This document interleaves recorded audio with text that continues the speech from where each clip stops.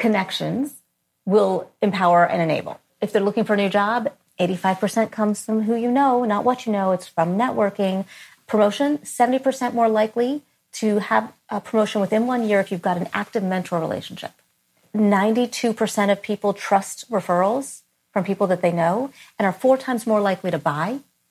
People do business with people they like over better pricing, over better products. Even health. I love this. Julia Holt-Lundstad out of Brigham Young University did research on social isolation and the loneliness epidemic. It has more impact on your health than obesity. It's more detrimental to your health than to be lonely. To be socially isolated. It is equal on your mortality to smoking 15 cigarettes a day for 10 years. Wow. It is, what are you working on? What are you striving for? Getting connected will help you accomplish it, period. Hi, this is Joshua Spodek, and this is Leadership in the Environment. You're not the only one who cares about your impact enough to act. You're part of a global community undeterred by people saying, if others don't change first, then what I do doesn't matter, and other excuses. We've read the science. We can do this. This show is about personal responsibility, acting, and improving your life by your values. As guest after guest says, the challenge was hard, but thank you for getting me to do it. I wish I'd done it earlier. Listen on for leaders to inspire you, hear their struggles, and then act. Go to joshuaspodek.com/podcast to commit to a public, personal challenge of your own. You're not alone, and you don't have to wait for others.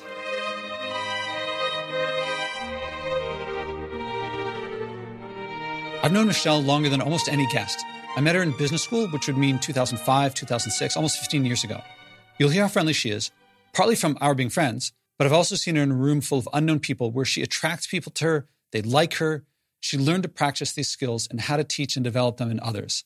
She wasn't always that way, nor did becoming that way come naturally. A lot of people look at her and think, oh, well, she was just born that way.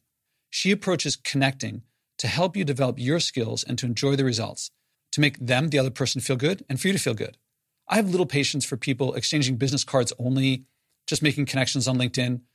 I don't know what happens in other fields, but after you write a few books, LinkedIn floods you with people claiming to help you find clients, market your books, and so on. Michelle does the opposite. She creates meaningful connections.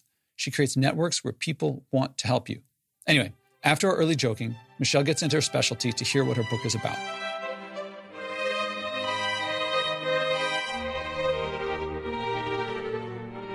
Welcome to the Leadership in the Environment podcast. This is Joshua Spodek. I'm here with Michelle Lederman. Michelle, how are you? I'm good. How are you doing? I'm very good. Thanks for coming over. And, I had a bunch of stuff that I wanted to ask, but your book just came out days ago. Yes. And I want you to share. Can you please brag? You would be humble on your own, but I know you just told me how the book is doing. And I think it's important for people to hear this. Well, the funny thing is the book is doing so well because of the lessons I teach in the book. Yeah, I wanted that to be this segue. It's like, the book is called The Connector's Advantage. Yes. And this is The Connector's Advantage. Is when the book launches, it becomes number 1 in one category, 2, and in overall all of nonfiction, number 17. Wow.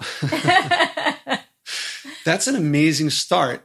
And 11 Laws of Likability did pretty well too. Yeah. Actually, we're in 10 languages with that book. Wow. This is the Connector's Advantage. I mean, I've known you, so I met you through your husband from 10, 15 years ago. Let's see. Class of 2006 at Columbia? Oh, yeah. Yeah. So probably about 2004. And it's not like you were born a Kardashian or something like that. Do you have any special advantages that others don't? I don't think that I was born with anything, and I don't necessarily think that you have to be born with anything. Mm-hmm. I think that one of the things I'm trying to accomplish with this book is that anybody can infuse the 7 mindsets that I talk about into their interactions to get the same advantage. And that advantage is very simple. Faster, easier, better. I like that. Faster, easier, better. Whatever it is you're working on. So I'm working on a book launch. If you want a new job, if you want a promotion, if you are trying to grow a business or start a business or get a sale or referral, whatever it is you're working on, you are going to accomplish it faster, easier, and often with a better result. And there's something for me that is really, people hear environment and they're always thinking like deprivation and sacrifice. And I want to share, it's fun. It's rewarding on a personal level. Are you working hard at what you're doing, or is it, or even, actually, that's funny because I bet you are working hard. Yes. I bet you love it. Does it feel like it's drudgery? Like, are you like, do you jump out of bed, or is it like got a slog? I think whatever we do, if we are mission-based, if we are purposeful in what we're doing, then we're going to have those moments of get to and want to that I talk about. You're really connected to what you're doing. But it doesn't mean it's all easy. Like, I'm not for a minute going to say that there aren't moments where I'm like, because it's exhausting when you are pushing, but you're pushing because you care. I literally, right before the book came out, was like, one last push. It was like birthing a child. Yeah, it sounds and you want to. I mean, because that feels to me the hallmark of people who love what they do. They work hard and they look back at the work they did with gratitude. I feel a sense of accomplishment. I feel a sense of pride of literally ushering a child into the world. Like when you, and you're writing a book and you've written books, and when you put your heart and your beliefs and your teachings for others to then utilize, judge, whatever you want to call it, it's kind of like putting a child out into the world, and you hope that they will do well. And so you're working hard. You're making what you have achieved for yourself available to everyone. Yes. How did it start with you? Is there a story? Is there an origin story? I apologize if you've been asked this many times before. It's funny. I have been asked, and I never had that like origin story, but yet there are stories that stick with me. Mm-hmm. And one of them was actually maybe less than a decade ago. And my birthday is right around the holidays. And so when I get a birthday gift, we always have that holiday time frame for returns. And I got a laptop. Mm-hmm. I am a little tech averse in that it takes me a while to make that change. And so I just kind of ignored that beautiful new laptop for weeks. And my husband finally was like, you got to at least try it to see if you like it, because we're not going to be able to return it. So I started working with it. I'm like, yeah, I like it. And I'm like, no, I don't like it. I want to return it. Mm-hmm. And I figured that out 3 days after. Period ended? Yeah, exactly. And so I took my laptop, wrapped it all back up. I went, and he's like, you're not going to be able to return it. I'm like, well, let's just try. Uh-huh. And I went to Best Buy and I met the salesman, and he said, oh, you're past the date. And I said, I know. I said, but can you make magic happen? And he's like, I really can. I'm like, I understand. Is there anybody who can make magic happen? Uh-huh. And he offered to introduce me to his boss. And I said, great, I really appreciate that. Rather than, give me your boss and really having an attitude, I just said, I would appreciate that. And could you tell him I was nice? Mm-hmm. So instead of that boss coming over, like ready to be like for a fight and saying no, he came over and was like, so I hear you want to return something past the expiration. I'm like, I do. He's like, I can. I'm like, I do. I'm like, but what if you could? Uh-huh. And I said, and it's really not a return. It's actually an exchange. Can I show you the one I'm really looking at? Uh-huh. And so he's like, well, show me. And so we continued the conversation. And what do you think happened? I'm guessing he thanked you or felt really good about helping you out. He had a great day. He made the exchange. And when I came back about 2 days later, I saw him and I'm like, hey, I'm getting my new phone now. And he remembered me. And I put a smile on his face. People enjoy doing good things. And when you make somebody want to help you, you get a better result. And for me, it's something that really just sticks with me. And I have a million stories like that where people are so accustomed to be treated badly. Like when you call customer service and you're annoyed and you have a late fee or whatever it is. Mm-hmm. So I gave the bills to my husband a while back, and I kept getting late fees, which really does not work for me. Uh-huh. And he would come into my office to be like, and I was like, how much? And it was like over $100. Uh-huh. I was like, yeah, no, that's not going to work for me. I said, call up, and here's exactly what you're going to say. It doesn't matter who answers the phone. You're going to say, help me get out of trouble with my wife. And oh, wow, yeah. He called up, and he did that. And the person on the other end of the phone laughed hysterically. And I don't remember if it was a man or a woman, because it works either way. Uh-huh. And he got the entire fee refunded. That reminds me of a story, actually in business school, when I was doing a project with this guy, and he didn't respond for like weeks, and like right at the deadline, I was really annoyed at him for leaving me high and dry. And I was like, what's the deal? And he goes, well, let me start off with this. My marriage is intact. And I was like, suddenly like it totally diffused all of I wasn't angry anymore. Yeah. Now, it's perspective, right? And I think it's perspective, and you, I think, are leading people into the perspective. And now when you said magic, or when you said my wife, are there principles underneath that you're using? And we're seeing what the result. Yeah. And the book is about how someone else can come up with the right phrase or the right wording, or... It's the mindset. And so the subtitle of the book is 7 Mindsets to Increase Your Influence and Impact. And I'll list out those mindsets. We'll see how my memory holds. Connectors are open and accepting. They have a clear vision. They believe in abundance. They trust. They're social and curious. They're conscientious. And they have a generous spirit. All right. I had to count on my fingers. And how do you develop these things? Well, if you think about the examples that we gave, I had a clear vision of what I was trying to accomplish in all scenarios. And that's a really critical component to the connector's advantage. A lot of times people are talking about networking. And I always say networking is something you do. A connector is someone you are. It is entirely your approach and your philosophy of how you are relationship focused and relationship based in your interactions. But if you don't know what you're working on and you're not willing to ask for it, you will not capture the advantage. So I think that's the first step for a lot of people. So this keeps happening to me. People say stuff on this conversation and they get me thinking, and then there's like dead air. I'm like, oh, I should say something. So I thank you for causing me to think a lot, because it's a mix of, I'm trying to decide if you're putting people first or your own interests first, or if Always it's a mix people. of... It's always that people are first. It's always that the relationship is what is important, not a yes. I actually teach people how to make it easy for somebody to say no to you. Because if they want to say no, they're going to say no. If they have to say no, they're going to say no. No is very uncomfortable. And no then can put a relationship at risk. So I would rather get a no and strengthen a relationship and make somebody comfortable with that. And there might be a yes down the road and there might not be, but I still have the relationship. So it isn't just about, it's one of the mindsets that I think is critical in the big picture, but it's not the foremost, most important, here, start with this mindset.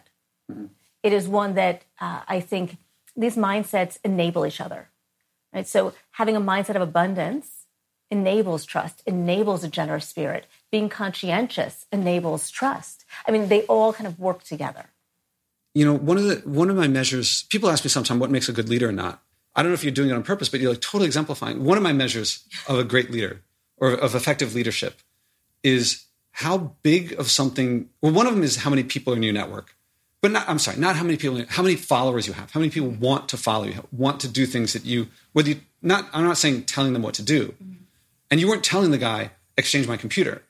You had a goal in mind, but you weren't telling him. But the other thing is the bigger things that you can get people to do, and they thank you for it. And I feel like that's happening with you, that you've created a way that you influence people, that they're glad that they followed you, that you've made their life better through the interaction. I never thought of it that way, but I feel like if I can leave an interaction with a very strong positive mood memory, which is a concept from the 11 Laws of Likeability, if somebody feels like they feel good after interacting with me, then I'm happy, whatever the result. And then I have to connect that back. And that leads to, am I right? That leads to a number one bestselling book. So far, so good. Because most people, you do online marketing and there's so much of like trying to get you to buy stuff and get you to do things. And you're doing what feels like a different way of operating, but you're succeeding where many of them don't succeed. Well, that's what, when I wrote the first book, The 11 Laws of Likeability, it was an answer to the question that everybody asked me. I built a pretty big business. I got a lot of name brand clients, Madison Square Garden, the MoMA, a lot of financial firms, Citibank, Deutsche Bank, name the bank. And people were like, well, how did you do that? And the first book was literally to answer that question. But it was also taking some analysis of the fact that, we talk about origin stories. If I go back even further, I don't always feel that I was likable. I felt like I had friends, but they liked me or they hated me. Uh-huh. And I felt that I was a very polarizing personality and I didn't understand what I was doing.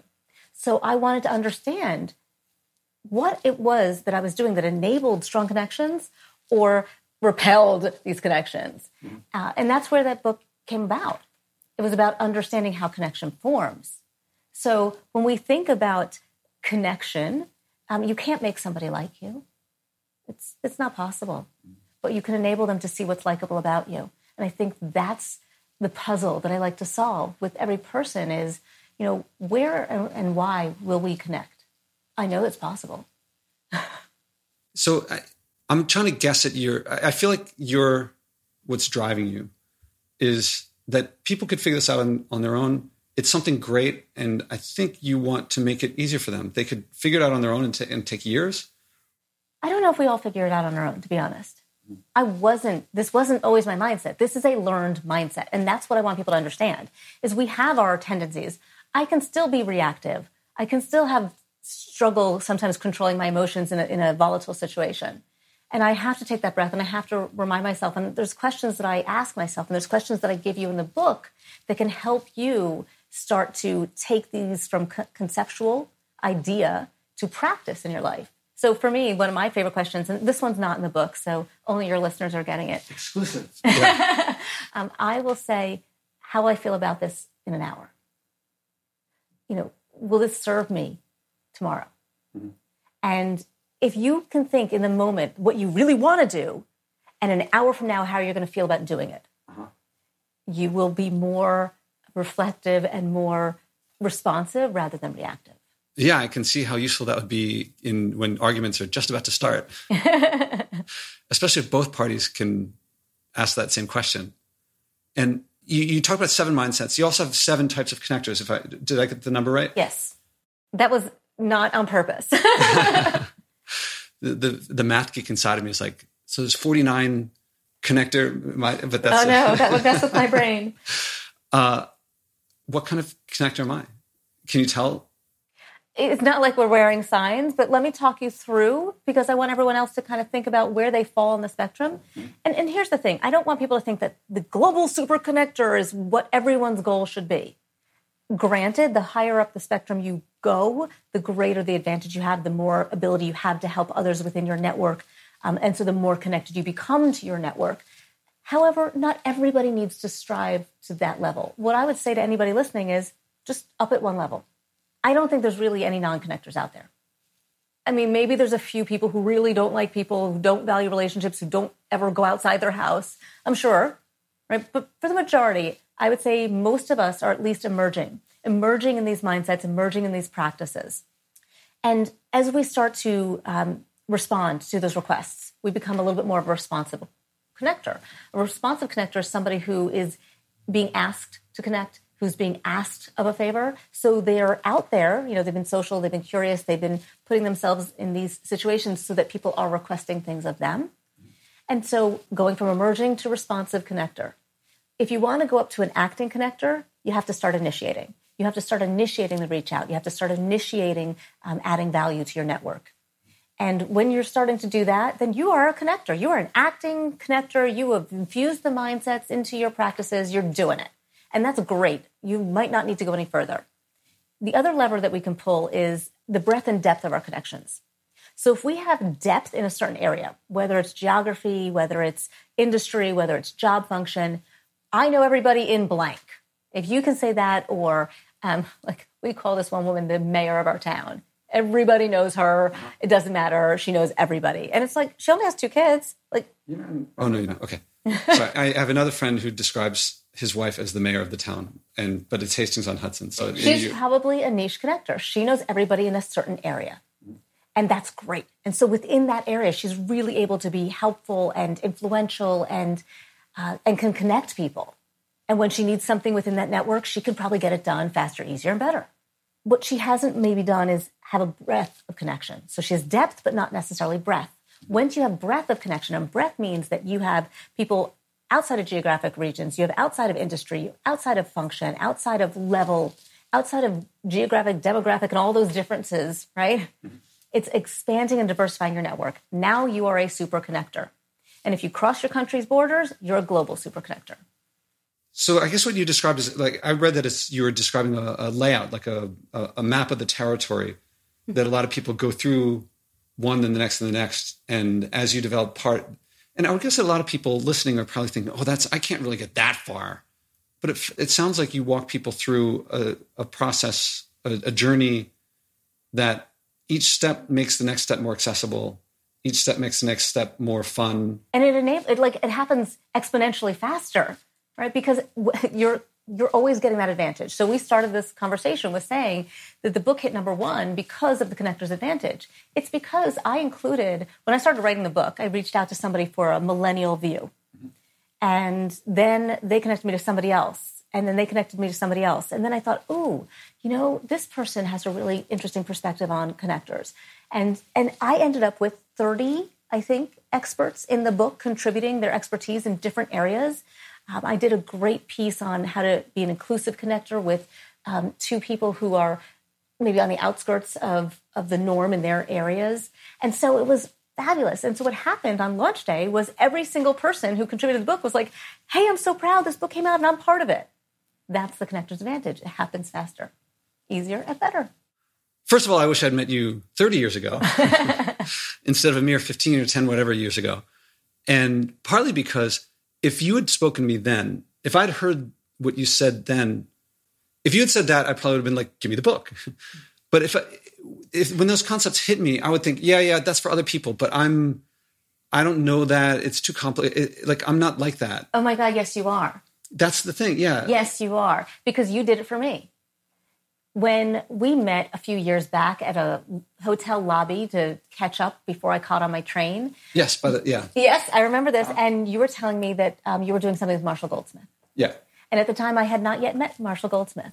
And I don't know if you connected me to him or not, but it was you and you mentioning it and making me realize he was accessible that had me at some point reach out to him. And he not only contributed to the book, he gave me an endorsement for the front cover. All right. So a lot of times we do these things, but we don't recognize it happening. And a lot of people out there are thinking, oh, well, those are for the extroverts. No. I will tell you that some of the best connectors I know are introverts because we just do it. That's what I wanted to get at.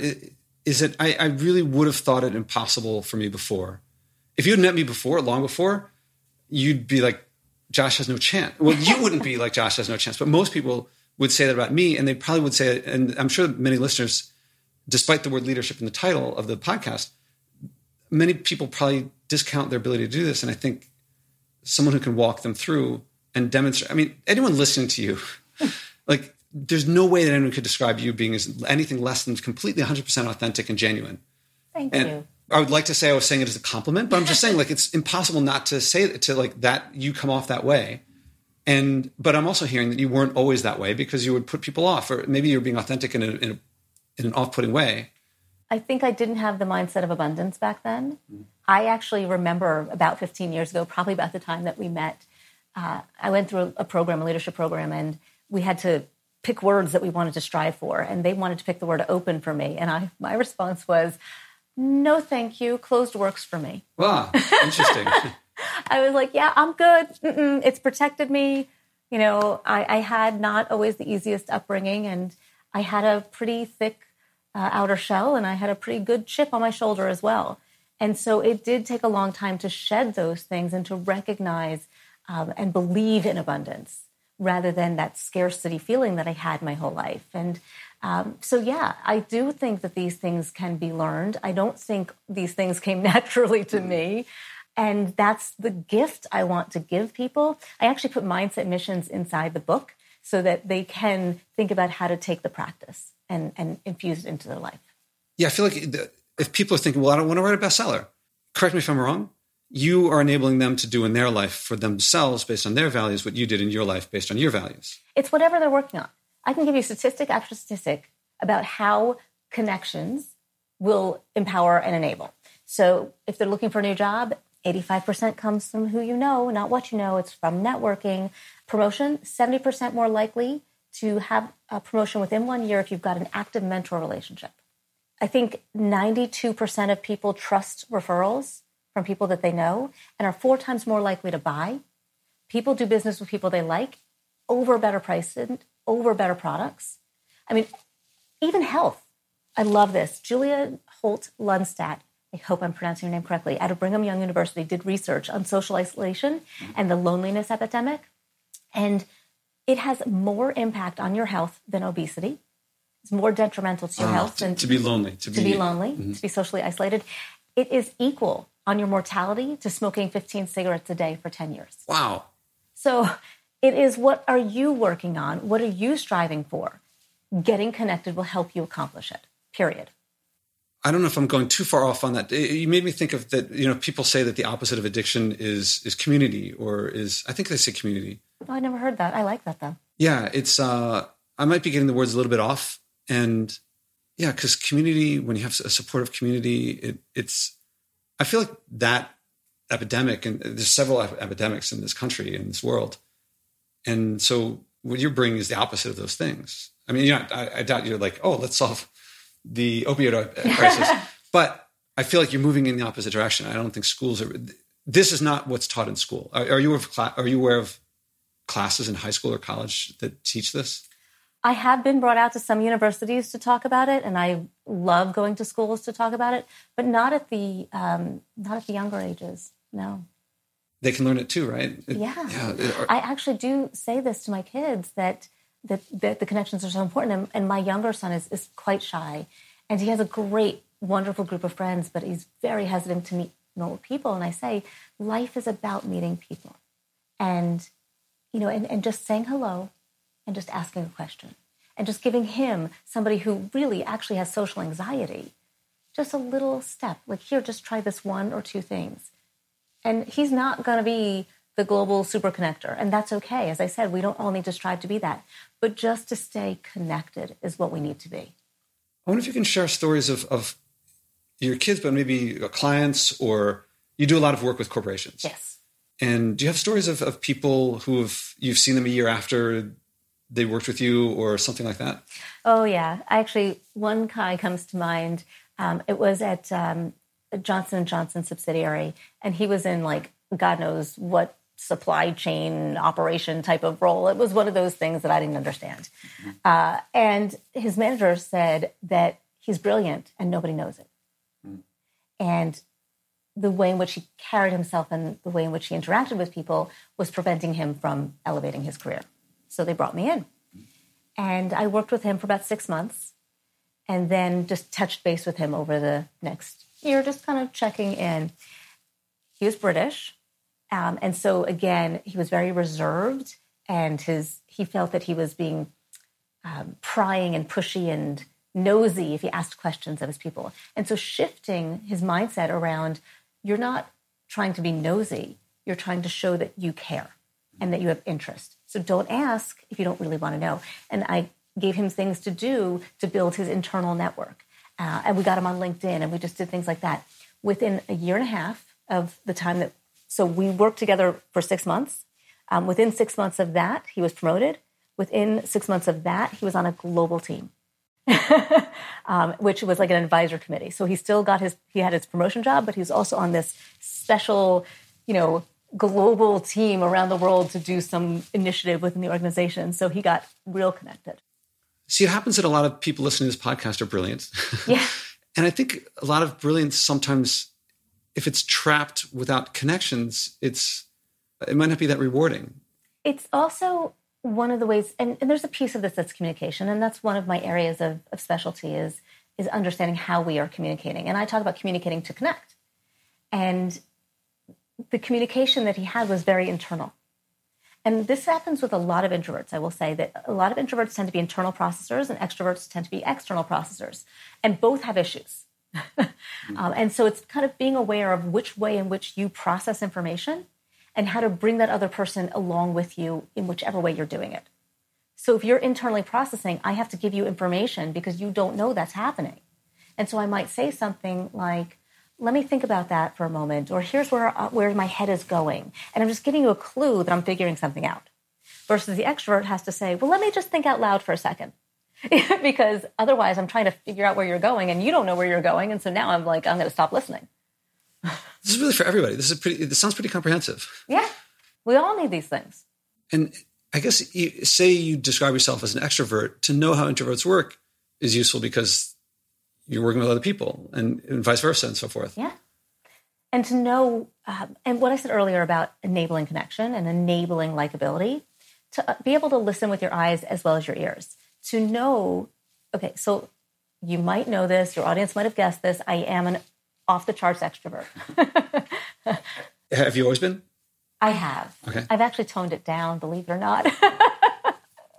I toned it down because I started to listen with my eyes. And I started to recognize, as I said, I was polarizing. I was too much for some people. I was just too much. I was too much for my husband when we met. I think he didn't ask me out for like a year and a half because I probably didn't stop long enough for him to get a word in edgewise, right? Because I just would fill up all the space, all the empty space. I just didn't allow silence. Just kept going. So it was too much. I was too intense. And when I started to recognize why it wasn't working, I'm able to flex. And to flex is the temporary, momentary, non-permanent adjustment of our style to enable an interaction with somebody else to be more effective. So I'm not changing who I am. I'll never be the quiet girl, but I can talk a little lower. I can talk a little slower. I can take a few more breaths. I can let somebody talk first. I can ask more questions. I can do all of those things to bring myself into a place that enables somebody to see I'm more than just bat. So putting the other person first. It's not about the other person. And this is actually a really interesting, it is and it's not. This is a delineation that I like to make. When I talk about the concept of relationship networking, of connection, it's not about them and it's not about you. It's about how you two interact with each other. And it's not like, okay, well, I'm going to do these things and it's going to work in every interaction. No, you have to see how it's going to work with this person. I'm making you think again, aren't I? Yeah. I'm trying to, something inside me was like, how do I translate what she said to make it useful for my listeners? I was like, it was right there. Well, I mean, if you were talking about leadership, I talk about being a relationship-driven leader. Mm-hmm. And there's only two things that I teach, and I'm not giving it away to your listeners. They got to come see me speak somewhere to find out what the two things they need to do are. But there's only really two things that leaders need to do to start to shift to be a relationship-driven leader. And when you are a relationship-driven leader, you are going to have higher engagement. You're going to have lower turnover. You're going to have deeper loyalty. You're going to have higher productivity. And you can't lead if you don't have people who want to follow.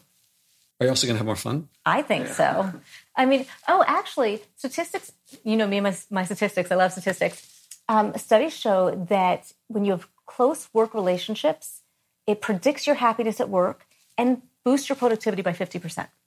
Are you happier now than you were? Are you a happier person now than, are you continually getting more happy? And is it related to this?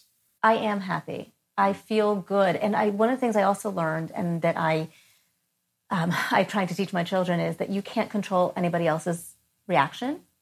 You can only feel good about how you respond in a situation.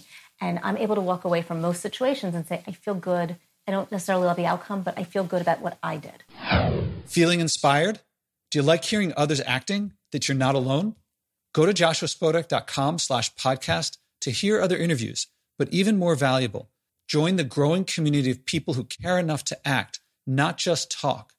Read the list of people who have taken on personal challenges and then commit to one yourself. Don't be surprised if you end up loving it, changing more, and finding people following you without you even trying. That's what happens when you improve your life by living by your values. I'm going to use that as a segue. This might be too big of a jolt, but it's leadership. We've been talking a lot about leadership and the environment. And, I was waiting for the environment to come up. And, one of the things I ask people, and this is at your option because it's up to you if you want to, and we can edit it out if you want, is I ask people, what does the environment mean to them? And partly because what you're talking about is pretty absent in the environmental world. There's a lot of people out there like doom and gloom, guilt and blame. Are those effective ways do you find that those are effective ways of building relationships and connections or leading people? I don't think in those terms at all. And, I don't feel that.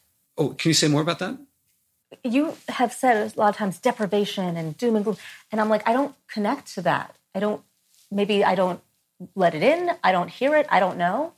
But I don't connect when you say that people feel this way. And that I think is like, that's why I want to bring people like you to the environment because you're effective. You like what you're doing. And there's a lot of, there is some environmental change. People are changing their behavior somewhat, but not on the scale that people could. And they're not finding the joy and discovery and meaning and purpose that I think is that I found. And I feel like that's what you help people find. So whether the environment is something that you've thought about or concerned about, I think bringing your voice to that community will help that community. I'm a nature girl. I was the kid who watched the National Geographic specials every Saturday morning on TV and dreamed of going to Africa to see the Serengeti Plains, which I did in my late 20s. Wow. And we're now planning a trip to bring my son because he's very much like me, and we love animals and we love nature. And for me, seeing animals the way that they were meant to live was mind-altering. I had trouble. I didn't want to come home. I'd still be in Africa if I could have been. I couldn't go to a zoo for a very long time. And I recognized... Because you're seeing the animals, but not in their natural habitat. Not the way they're meant to be living. But I do respect zoos, and I respect what they're trying to accomplish. And I think education is so important. And I think the breeding programs are so important. So I'm not against zoos. I just I struggled with the difference in how they're living. So yes, I've always been a nature girl. They actually say that Generation X is very focused on the environment, and recycling was a big thing when we were growing up. And, we had the separate bins in our house. And I recently listened to a masterclass by Jane Goodall, who was one of my heroes. And I actually am hoping to go see the mountain gorillas in 2020. My friend works for Gorilla Doctor. She's helping me set it up. But to listen to her talk about waste really landed with me. And waste bothers me. And like the straw, so I have a metal straw at home, and I have to admit I haven't used it. Although I don't use a lot of straws at home, but I haven't brought it with me to restaurants, and I have a lot of those reusable bottles, and we have a filter on our house so that we can use tap water and things like that. But there's just so much waste, and I hate waste. So I'm hearing a love of animals, especially in their natural habitat. Yeah. Seeing them, sharing that with your family. Then on the flip side, there's also a hatred of waste. And this sounds pretty deep. It sounds pretty meaningful to you. Yeah, my family and I, about once a month, we make food and feed the soup kitchen through our temple. And I thought it was really important for my kids to understand that not everybody has all that they have. And my kids were great. They would escort people to their table. They would, ask if they wanted anything else. They served the community and really enjoyed it. And they would do it they were serving food with a smile. It was just so wonderful. So when we had my older son's bar mitzvah and there was an abundance of food, I contacted the place in advance and I said, what do you do with the excess food? There's places that we can arrange it to be sent. And they wouldn't do it. And it bothers me still. Did they not do it because of some law? I don't know if it's a law or their policy or what, the liability of it, because it's opened containers and there could be germs or something. I understand liability and all of that, but it just, so much waste. Yeah. As an aside, I'm not a lawyer, but I've come across some Good Samaritan laws that trump. A lot of people think, a lot of places will say we can't do it because of the law, and actually the law, and someone has to do the research on this because I don't know the final word, but I believe that in almost every state, actually you can. Yeah. So they might not know that, but anyway, that's an aside. Well, I've got another bar mitzvah coming up, so maybe with the next one I'll figure it out. Come back to me and I'll try to find where I found that Good Samaritan law thing. So based on these, I don't know, it could be the passion for the animals, it could be the sharing with the family, it could be with the hatred of the waste. I ask you, at your option, I invite you to think of something that you could do to act on one of these values. And there's a few constraints. The big one is you don't have to fix all the world's problems by yourself overnight. It's not the magnitude. No pressure. Yeah, it's not, because a lot of people feel like if I don't fix everything, there's no point in doing anything. But I found that that's not people. It's not how big the thing is. It's if they do something at all, because it generally leads to more. So you don't have to fix all the world's problems all by yourself overnight. It can't be something you're already doing. It can't be telling someone else what to do. It has to be something you're doing. It has to be measurable. So awareness or education, that's nice. I'm not going to stop anyone from doing that. But it's something behavior related. And some people have something that they've been thinking, I've been meaning to try X for a while. Like you've already switched straws. Some people are like, I could switch straws. And some people, takes a little bit of going back and forth to come up with something. I mean, I haven't brought my straw to restaurants, so I could do that. I have my metal straw. And I haven't traveled with it. And I was at a restaurant last night and I asked for a second glass of water. They brought me another glass of water with another straw, and it bothered me that now I wasted 2 straws. It's a little silly little something, but I think about all of the plastic that ends up in our oceans, and I'm a scuba diver, and I want to protect the oceans from all of this crap. And so I've been trying to bring the recycling bags, not the reusable bags to the supermarket. So this will give you a sense of my son. I always keep them in the car, but then I forget to take them out of the car with me. And so lately I've been a lot better with trying to remember to take them. And so maybe this is my commitment, is no non-reusable bags when I'm shopping. I came home with all of these, satchels, and my son's like, "I'm so proud of you, Mom." I like how you're connecting it to the family. And, I have to say that, see that canvas bag over there hanging? That's that's all my garbage. And when that fills up, I walk down the hall and empty it down the trash chute. So my question to you is, when did I last walk down the hall and empty that? I don't know. I can't see. I'm too short. So it's the size of a regular canvas bag. The last time I emptied it was September. Wow. So, yeah. Now, when I first started this... Do you have a garbage disposal? No. Well, the compost, there's a little bowl for compost. Okay. And when that fills up, it goes in the freezer. And I have recycling, so paper and metal and plastic. But those I take out like once a year also. But when I first started it, it would take me a week to fill that up. And then after a while, I was avoiding packaged foods. And then a little while later, it was 2 weeks. And then it was a little way later, it was a month. And, there's no way I could have gone from a week frequency to over a year frequency. But looking back now, once I started, it became inevitable. And that's why when people someone might think straws, that's not a big deal.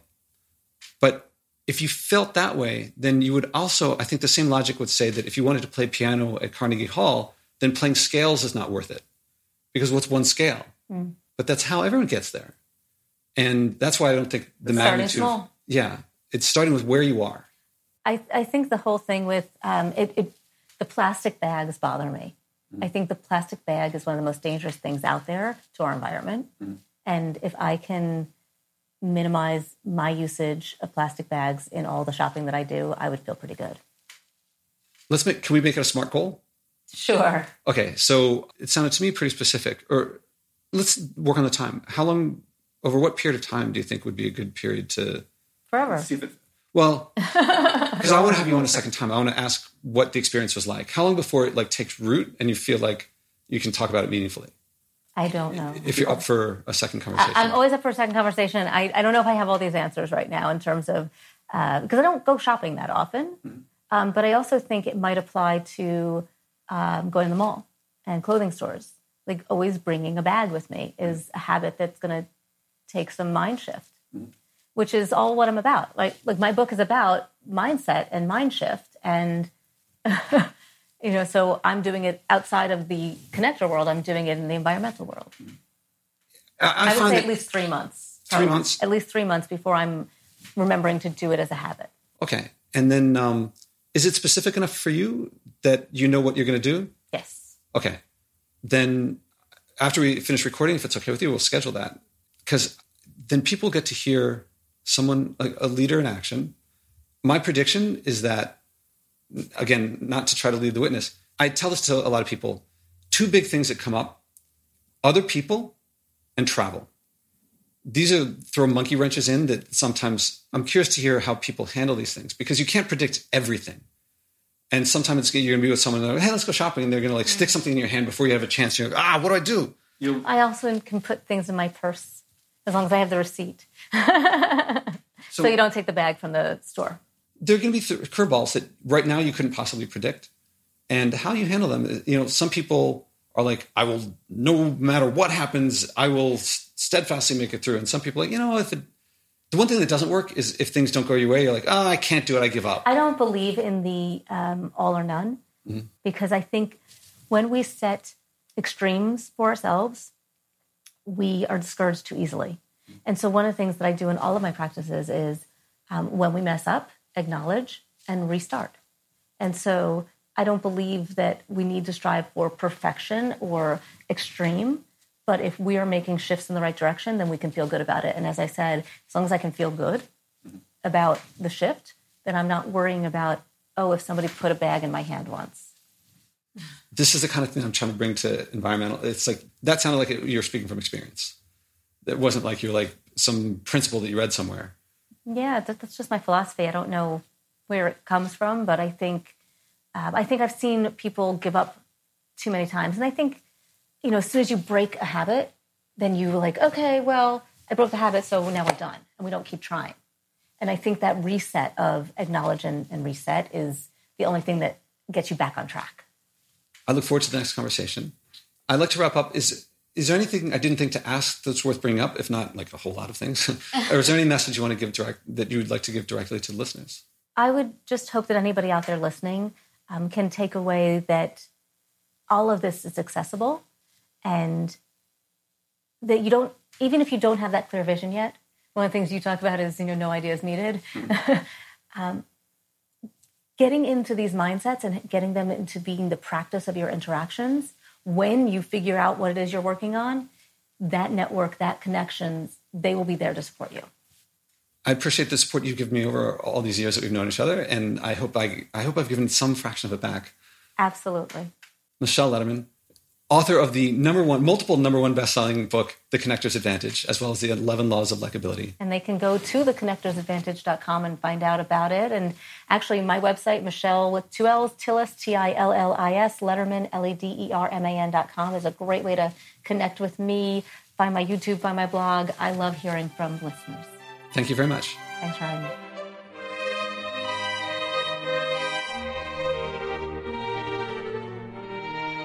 The self-leadership aspect of this podcast is rooted in changing yourself, your identity, your story, your inner monologue.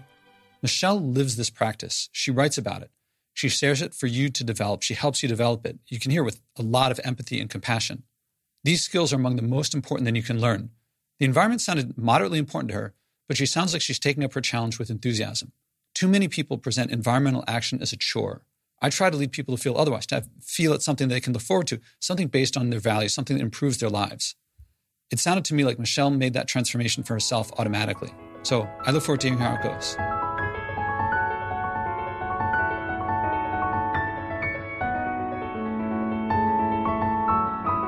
Did you feel inspired too? Then act. Go to joshuaspodek.com/podcast and click to commit to your personal challenge so you can inspire others. Value means better and worse, and living by your values means living better by your values. You may struggle at first, but it's the hero's journey from living by others' values to living by yours. People say that little things add up. I won't argue against it, but what I find counts is acting. Doing something, anything, starts that mindset shift from the debilitating others should act first or making excuses to the empowering I can make a difference, and living by my values improves my life. I don't have to wait for others to act first. I'm looking for leaders, people who will bring what works here in this podcast to communities I haven't reached. Billions of people want to change their behavior. There's room for leadership, from personal leadership of just yourself to whatever scale you want. Start by acting and changing yourself. Go to joshuaspodek.com/podcast and commit to your personal challenge.